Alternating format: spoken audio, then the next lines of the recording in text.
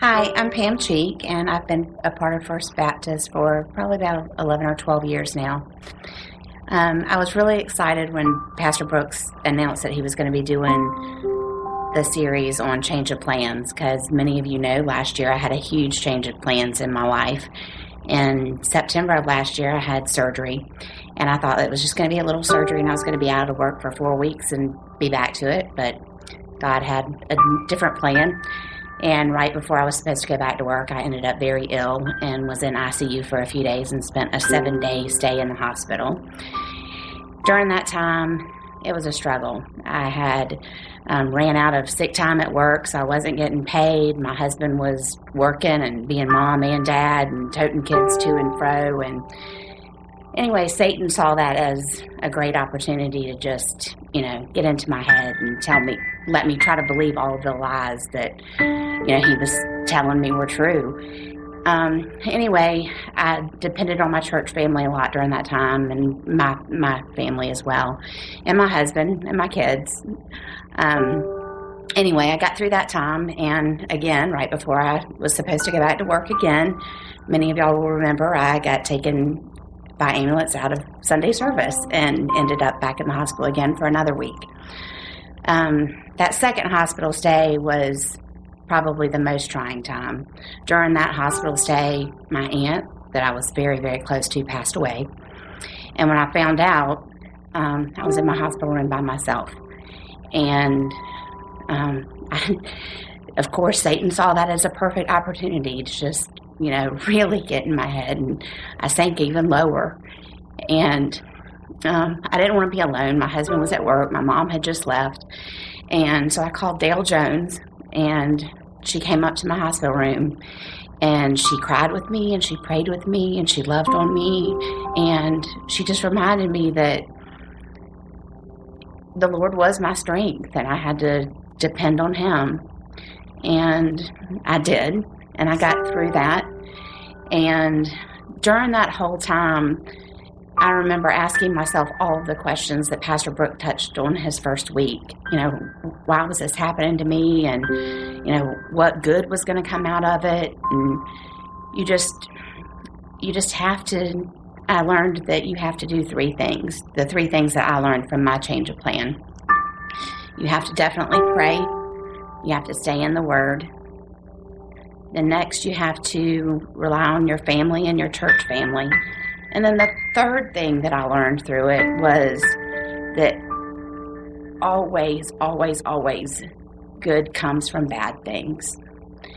And that was an awful time in my life. It was a struggle financially. It affected my family, my health, of course. It was a rough time, but I'm glad that I went through that time. Not because I'm glad that I had health problems, but the things that I learned from that time, I think that, number one, it made me a stronger Christian. It made me a better wife. It made me a better mother. It made me a better friend. My friendships, especially with the people that are in this church, my friendships became stronger. I gained new friendships. And the day that I got taken out of this church service by ambulance, so many people left church, left out of church, left hearing the Word, left Brooks' sermon to come be with me. That just is a great testament to what this church is all about.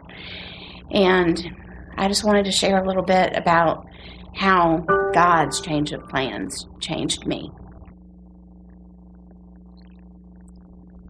Well, Pam did a great job, I think, just sort of capturing what we've been looking at through the course of this particular series. And as we move through this series entitled Change of Plans, we've covered a lot of ground. And we actually videoed Pam's story there.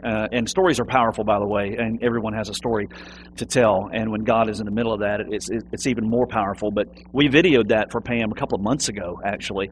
And she, since that time, had another time in the hospital.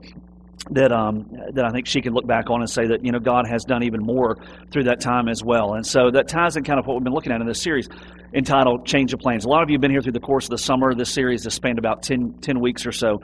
And we've covered a lot of different topics. And today we're going to kind of tie up all the loose ends. I'm going to do a little bit of a recap and then add this final message on top that I think will just be, to me, a fitting conclusion to what we've been looking at through this topic of change of plans. So you've been probably wondering, along the way, what's up with the bridge? When we put together this series, we kind of had a little brainstorm with some of us as staff, and just talk through what is an image that kind of captures what a change of plans looks like. And so for me, this was the one, that was set out. I think Eric may have found this. I can't remember if it was Eric or Jason, but Eric, I think, found this. And I thought, you know what? The reason this ties into me is if you're driving that particular road and you come across that, your plans are going to change whether you like it or not. And so today, I thought it was only fitting, since we're finishing the series, that we also finish the bridge. And so for those of you to help you sleep tonight, we now have a concluded bridge, which is hopefully beneficial for you. So we're going to wrap up the series, and it's been an interesting run as we've looked at a change of plans and how the different ways our plans can sometimes change, whether it's in our health, like Pam alluded to.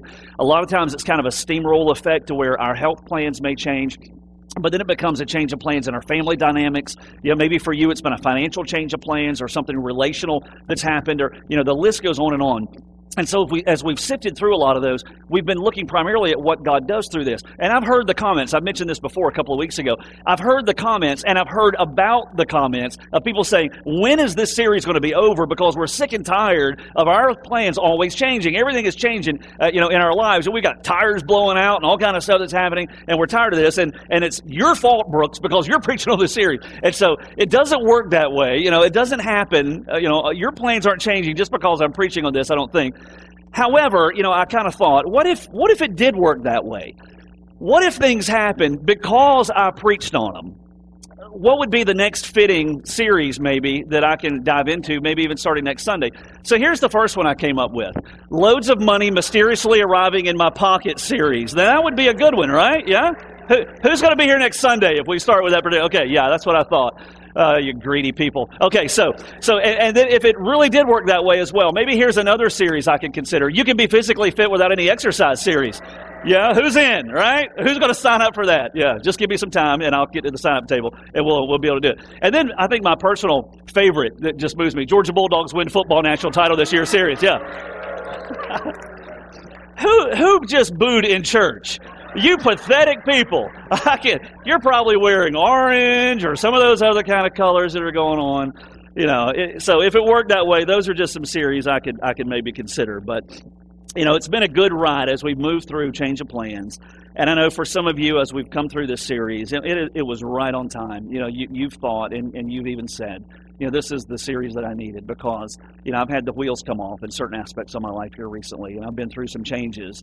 And this has really been a challenge to me. It's been helpful for me to see some basic truths maybe that I had forgotten or that I had never known. And so this series has been fitting for you. For others of you, it's been in the midst of this series, right, that some of those plans have changed. And you've been having to navigate some really, really difficult terrain.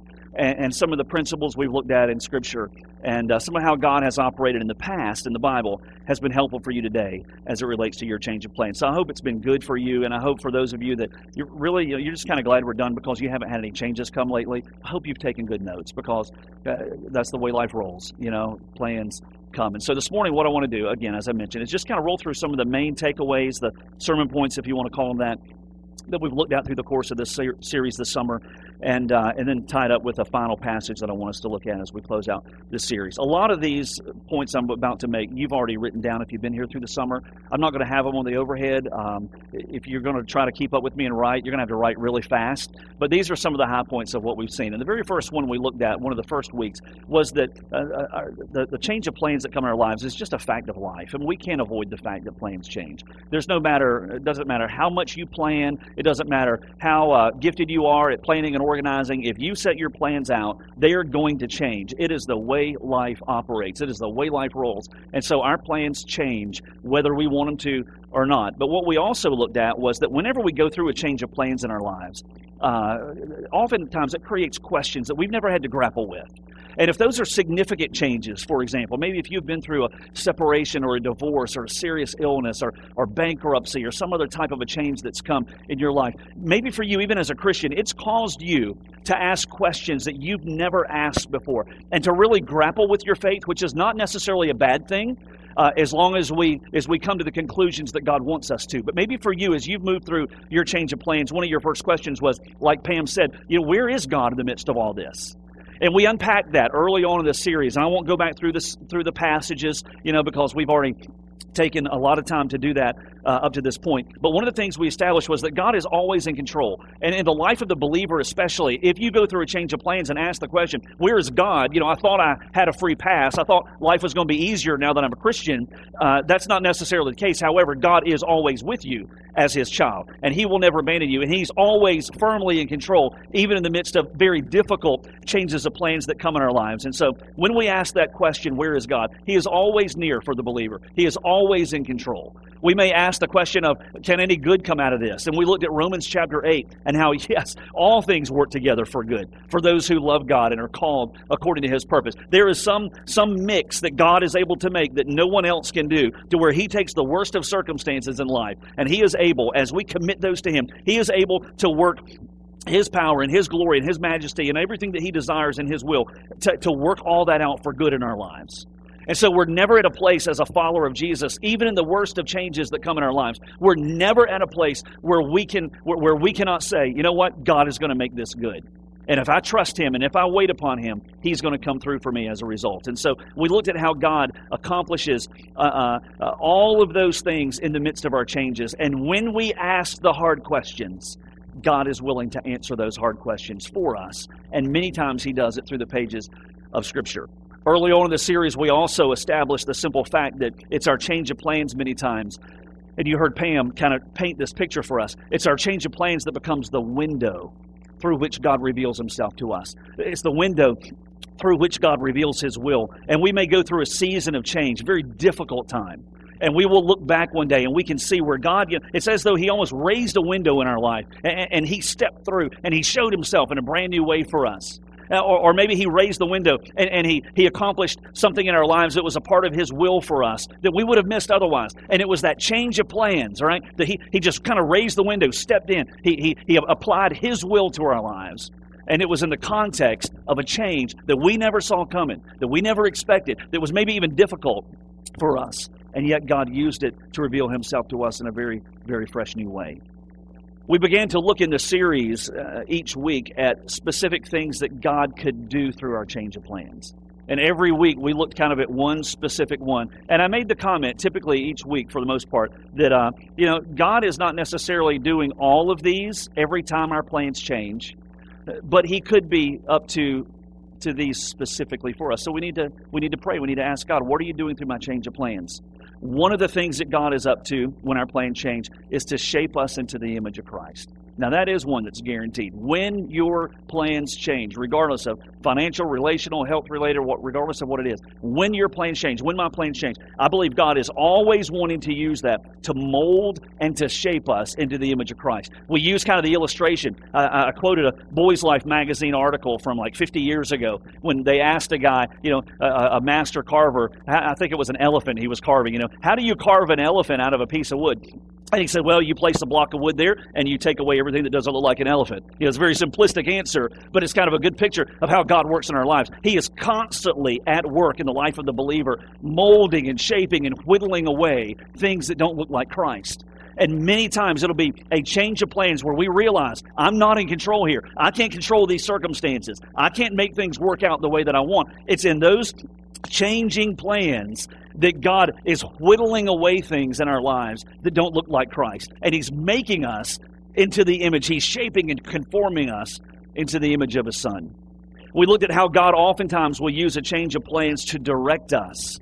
We looked at Paul in Acts chapter 16 when God closed the door to a specific spot on the map, right, to where He said, Paul, you're not going in there, in order to open up the rest of the world, a whole other continent that would get the gospel to the rest of the world. God changed Paul's plans to direct him from point A to point B. And for us, he does the same thing. You know, you look back at maybe a job loss or a change in plans related to your position at work or some other change that comes. It very possibly could be that God is using that change to direct you from where you've been to where he wants you. And you can't possibly see or understand today what it is that he may be up to. Many times he'll use a change of plans to accommodate his timing. You know, he's wanting to pour into us, but if he gave us his blessings now, we're not ready for them. You know, it would ruin us. And so he's setting up his timing. He's molding and shaping and preparing us. He's pulling strings and orchestrating on the other side of whatever it is that he's wanting to do. And as the timing comes to a place to where it's right, then he blesses us. And it's the change of plans that he uses sometimes to help set up his perfect timing in our lives. There are times where God will orchestrate a change of plans in us to benefit somebody else. That's where the rubber hits the road. We talked about that in that particular message, as he did with Joseph, where he orchestrated a 13-year hiatus, so to speak, in Joseph's life. It seemed like everything was falling apart, but God was very actively at work. Joseph received a vision from God that he would rule and reign. 13 years later, he finally saw that come to fruition. And in the midst of that, God was at work on every level, right, through that change of plans to do what only God could do. And ultimately, it was to bless not only Joseph's family that had treated him so badly, but also to bless an entire nation as a result. And there are times that God will use a change of plans in us simply to bless other people. Sometimes he does it to demonstrate his greatness, to show off, like he did with Gideon. Sometimes God changes our plans to expose sin in our lives, like he did with the prodigal son. Whenever we go through a change of plans in our lives, what he wants us to do is to trust that he will always personally provide for us in the midst of that change. That's what we looked at last Sunday. He always does that in his children's lives. Personally, he provides. And then as Jeremy preached about a month or so ago in early July, he preached on contentment and how that's our response when our plans change, that we need to be content. As difficult as that may be, we need to be at a place of contentment as we trust God. And so as we look at all these different aspects of this series, of how God is at work and what he's doing, and when our plans change, he could be doing a variety of things in the process, that he's always with us as Christians. He's never going to abandon us. Here's the question, I think, the final question that needs to be asked. So what then do we do when we come through the other side? The plans have changed, all right? The dust has settled. We've kind of like moved through them. We've come through the other side, and now we look back and we see God's fingerprints all over it, right? We can kind of look back and say, oh, that's why my job changed. Oh, that's why we had to move and we didn't see it coming. Oh, that's what was going on, kind of like Pam talked about. That's what God was trying to do in the midst of this change of plans. When we look back then, what do we do at that point? Is it all over? I mean, do we just kind of come through, kind of brush off the dust and say, whew, I hope to never go through that again, and then kind of move on our merry way? Or is there one more thing we need to do? And I think what we find in Scripture is that there is one more thing we need to do. And that one more thing is often forgotten, and it is that we simply praise God for what he did in the midst of and as a result of our change of plans. If you were to study all of the different aspects of theology, of a relationship with God, if you begin to unpack prayer, if you begin to unpack evangelism, sharing our faith, if you were to unpack Bible study, the truth of God's Word, all the different aspects, right? And there are dozens and dozens and dozens. If you were to study all the different aspects of the Christian life, I think there would be one that is often forgotten, and it is that aspect of praise.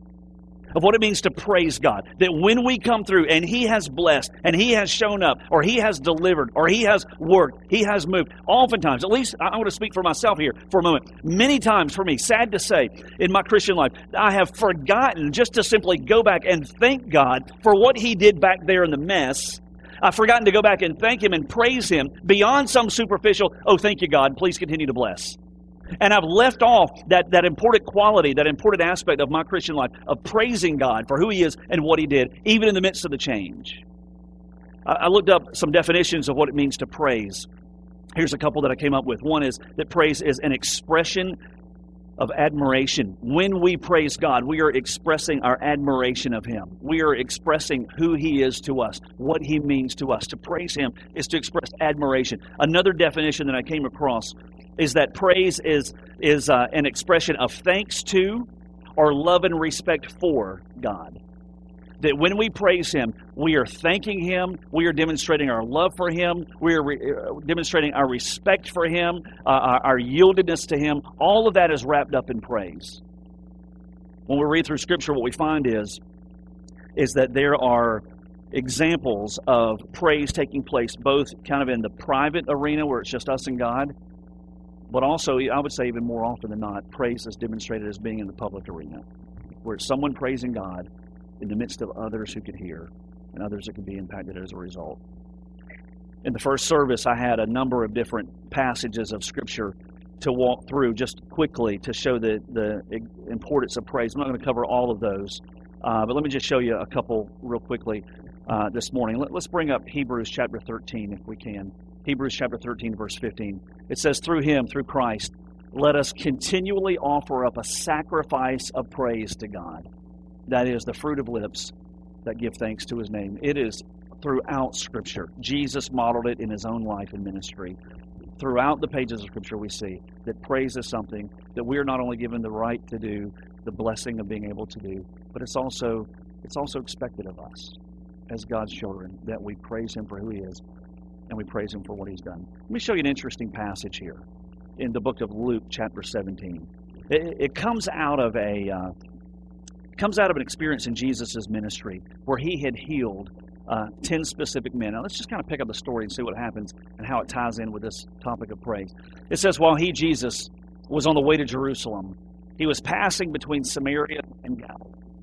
As He entered a village, 10 leprous men who had been covered in leprosy, who stood at a distance, met Him. And they raised their voices, saying, Jesus, Master, have mercy on us. And when He saw them, He said to them, go, show yourselves to the priests. And as they were going, they were cleansed. In other words, it's as they responded by faith to His command that He healed them. Verse 15, now one of them, when he saw that he had been healed, he turned back, glorifying God with a loud voice. The English Standard Version uses the word praise there, praising God with a loud voice. And he fell on his face at His feet, giving thanks to Him. And he was a Samaritan. And Jesus answered and He said, were there not 10 cleansed? But the 9, where are they? Was no one found who returned to give glory or to praise God except this foreigner? And it's an interesting picture there because there is almost this expectation. There is this expectation on the part of Jesus that, you came to me with a need.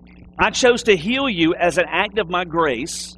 And once I healed you, there is this expectation that then you are going to praise me for what I've done. Now, it doesn't mean that Jesus is an egomaniac at all. No, He's God. And when you're God and you're the Creator, you're worthy, you're deserving of praise. He certainly acknowledges that. And so Jesus is saying, I have healed 10 of you. 9 of you chose to go your own independent way. But there is another step to finish this circle here. There is another step that needs to be accomplished, and that is giving me the glory for what I've just done. And He looks at this Samaritan and He says, where are the other 9?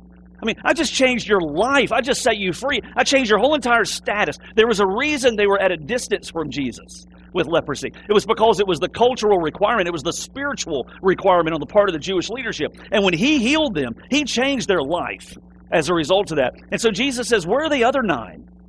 They haven't put the bow on top. They haven't finished out what is expected here. They had chose just to go on without praising me. And there's a principle here that I want us to see elsewhere in Scripture that I hope you'll jot down. The last principle from this whole series. And the principle is this, that whenever God acts on our behalf, when He meets us in the midst of our change of plans and He comes through for us, He molds us or shapes us or delivers us, whatever He does. When He does that, that experience is not over. It is not complete. The picture is not finished until His praise is given. And it's that component that is often missed. And I'll say that this is one of the greatest dangers of this series, that you and I will go out of this place as summer ends and we will have done this series and we'll see our changes of plans more clearly and we'll have more hope because we know God is there and God is at work and we're not alone. Here's the danger. We'll come through the other side and we'll be different because of it, but we will not pause to give God the glory that is due. And there will be no one around us who will be able to hear the God of the universe put on a pedestal that He deserves because our lips will be silent. We will be among the 9, we will not be likened to the 1. In the book of Psalms, chapter 145, I'd like for you to turn there with me, if you will. Psalm chapter 145. In this particular chapter, we find it's the last psalm ascribed to King David. Psalms 146 through 50 that finish out the book of Psalms. There's no real naming of who it was that wrote those particular psalms from a human perspective. We know God wrote them. But in Psalm 145, it's the last one we read of ascribed to David. John Phillips is a commentator who said that it's this Psalm 145 that kind of brings all the other psalms to a crescendo. You know, it kind of pulls them all together. I think what you'll see here, at least in the first 7 verses that we'll read this morning, you'll see that what brings them all to a crescendo is that David praises God for who He is, His greatness, His grace, His faithfulness, and His righteousness. So let's jump in here. Psalm 145, beginning in verse 1. David writes and he says, I will extol you, or I will praise you, my God, O King. And I will bless your name forever and ever. Every day I will bless you. And I will praise your name forever and ever. It's interesting when you look at the very first phrase there. David says, I will extol you, or I will praise you. And then he says, there as a specific title to God, he says, my God, O King. And what David does there is that he attaches his praise to a very personal relationship. He says, you are my God. If God to David was nothing more than just like a grand ideal or some force out there in the universe, right? David would not have taken a step to praise Him, right? We don't praise things that do not have personality. We only praise those things that are real to us, those things that we have a personal relationship with. And what David is saying here, he's saying, I extol you. I give you the highest majesty. I praise you because you are my God, right? You are the great King, but you are my God. You are personal. And when we praise God, it is one of the most absolute personal, intense things that we can do in our relationship with Him is to give Him praise for who He is and give Him praise for what He's done. David goes on, verse 3, and he says, great is the Lord, highly to be praised. His greatness is unsearchable. One generation shall praise your works to another. And what's understood there is if one generation falls silent, there will be another that never hears. One generation shall praise your works to another, and they shall declare your mighty acts. In other words, this is the norm for those that have been set free by Jesus. This is the norm for those who walk in relationship with God, David says. Verse 5, he says, on the glorious splendor of your majesty and on your wonderful works I will meditate. Men shall speak of the power of your awesome acts. I will tell of your greatness. They shall eagerly utter the memory of your abundant goodness and will shout joyfully of your righteousness. In other words, David says all through those 3 verses, he says, men shall speak. He says, I'm going to be one who's going to be telling. There will be others who will eagerly utter the memory of your goodness. And then there are others that are going to be shouting joyfully. In other words, the world is going to be filled with the sound of people that are going to be declaring your praises of who you are, God, and what you've done. And what they're going to be telling, you see the words highlighted, they're going to be telling of your power. They're going to be telling about your acts. They're going to be telling about, ultimately, your goodness and your righteousness and your greatness. That's going to be the story that is told. And in all of creation, God has one mouthpiece that is loudest and that is broadcast the farthest, and it's the mouthpiece of His people, giving Him the glory and the praise for what He has ultimately done in their lives. So that's what David is absolutely hammering here in Psalm chapter 145. He says, man, count me in the number. I'm going to be one of those that are just broadcasting far and wide of who you are and of how you've manifested yourself in my life, God. And so as we look at all this and how it ties into our change of plans, here's what I see. That God has given us a platform. He's given you a platform individually as His children, as one of His children, to make His name great. And very possibly one of the ways that He has demonstrated His greatness and His righteousness and His goodness and His faithfulness and His love for you is by what He's done in the midst of your change of plans. And so you've come through the other side, or you've come through enough to see His hand at work. And the question remains then, what now? What now? What next? And the answer to that is, well then, it's time to give Him the glory that He's due. And it's time to do just as David said in this psalm. It's time to tell from one life to another, one generation to the next, of who He is and of what He's done. Maybe for you, this change of plans that you've been through has given you what the psalmist would call a new song. Psalm chapter 96, verse 1. It says, "Sing to the Lord a new song." You know, you may not have had the song you have today about God before your plans changed. But today, on the other side of what you've been through, when your plans fell apart and God's plans picked up, you got a song that you didn't have before. And it's a song that puts Him on display, and it's a song that testifies of His greatness, and it's a song that is personal, that only you can sing because it's your song. And in the midst of the deepest valley maybe of your life, when it seemed as though the lights were the darkest, it was there that God showed up, and it was there that God bailed you out, and it was there that God began to change you, and it was there that God showed you who He was. And now the time is for you to make that known in a way that others can hear. And perhaps it be the catalyst to them saying, you know what? I want that God to be my God. You know, tonight we're going to finish out this series. At 7 o'clock this evening, this series will be officially done. It's kind of like the Olympics. We're going to put out the torch, you know. We're going to finish out the series. And you're thinking, all right, 7 o'clock, I thought we were done now. And it's getting close to lunchtime, you long-winded preacher. Let's get out of here. But we're not going to be done until 7 o'clock tonight. Here's why. We're not coming back here, and I'm not going to preach for another hour, at 6. But at 7, I want to ask you to do something maybe you've never done before. How many of you are on any platform of social media? Let me just see your hands. Okay, I'm not, by the way. I'm better than you. I don't need those. I'm just kidding. It was a joke. I'm kidding. I don't know how to operate it. That's why. All right. So many of you are on social media and different platforms, Facebook or Twitter or whatever it may be. Here's what I'm going to ask you to do. We're going to do like a little flash mob tonight, and we're going to put God's name out there, and we're going to give Him the glory that is due in a very creative way. It's not the only way, I hope, but this may kickstart it for you. Here's what I want to challenge you to do tonight at 7. Everyone who's on some level of platform of social media, at 7 o'clock tonight, we're going to ask you to just post your story of how God has worked through your change of plans. It will be your story, and no one else can refute it. It'll be your story that puts Him on display, kind of like what Pam did verbally here for 5 minutes. You're going to have a chance to do in writing tonight. You're not going to post it on our church's Facebook page. If you want to, you can. But that'd be kind of the easy way out. No, we would love for you to post it on your social media platform.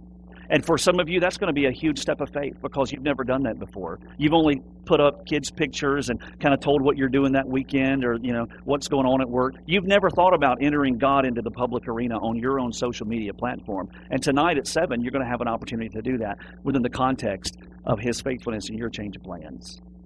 So we've got a hashtag we'd love for you to plan to use, if you would, and this can kind of track them all back to the same place. And many of you are going to want to go and read these stories. If you were to just do hashtag change of plans, there's no telling what might show up, right? So we're going to make it personal to us. So hashtag FBCI change of plans. You see it right there. Plan to, if you would, just tack that onto your post and enjoy the stories of what God has done and of how He has worked in the midst of so many here in the midst of their change of plans. We're not asking for you to be a cheerleader of this church. We're not asking for you to be a cheerleader of me or this series or any of that. We're asking for you to be the cheerleader of who God is and how He has shown Himself mighty in your life.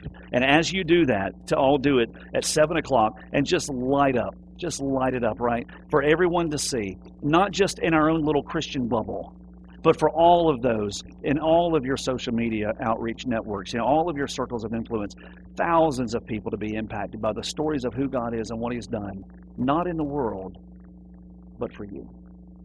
And you may say, you know what, Brooks, I'm really glad you said that because I'm not on social media and I've got a free pass. No, you don't. There are other people that you know, and I challenge you and I encourage you to step outside the box. And maybe sometime today or tonight or tomorrow or somewhere that you begin to tell the stories of what God has done. And when you come through your next change of plans, you don't just come through the other side, brush off and say, thank you, God. But you praise Him for who He is from the heart. And then you tell His story to those around so that they can know Him the way that you do. And if you don't know Him today, and if you've never come to the place where you've given your own individual life personally to God, the way you can do it this morning is to simply decide in your life, you know what, I don't want sin to characterize me anymore. I've run from God for far enough and for far too long, and I'm tired of the sin that characterizes my life today. And as an act of my will, I lay it down, and I choose the best I can to not live a life of sin and selfishness, but to live a life of surrender to God. And as you lay down your sin, I encourage you this morning, if you've never done it, to simply pray in your heart and ask the Lord Jesus, God Himself, who's already died on the cross for your sin, to take your place, to ask Him to come in, to forgive you, and to just flat take over, to be your Savior, to be your Lord. And you know what? He'll hear that prayer. He's answered every single one of them throughout history that came from the heart. And He'll take over your life and begin to change you. And He'll never leave you, and He'll never forsake you. And He'll work, just like Pam said, even the worst this world throws our way into His ultimate best. Let's pray.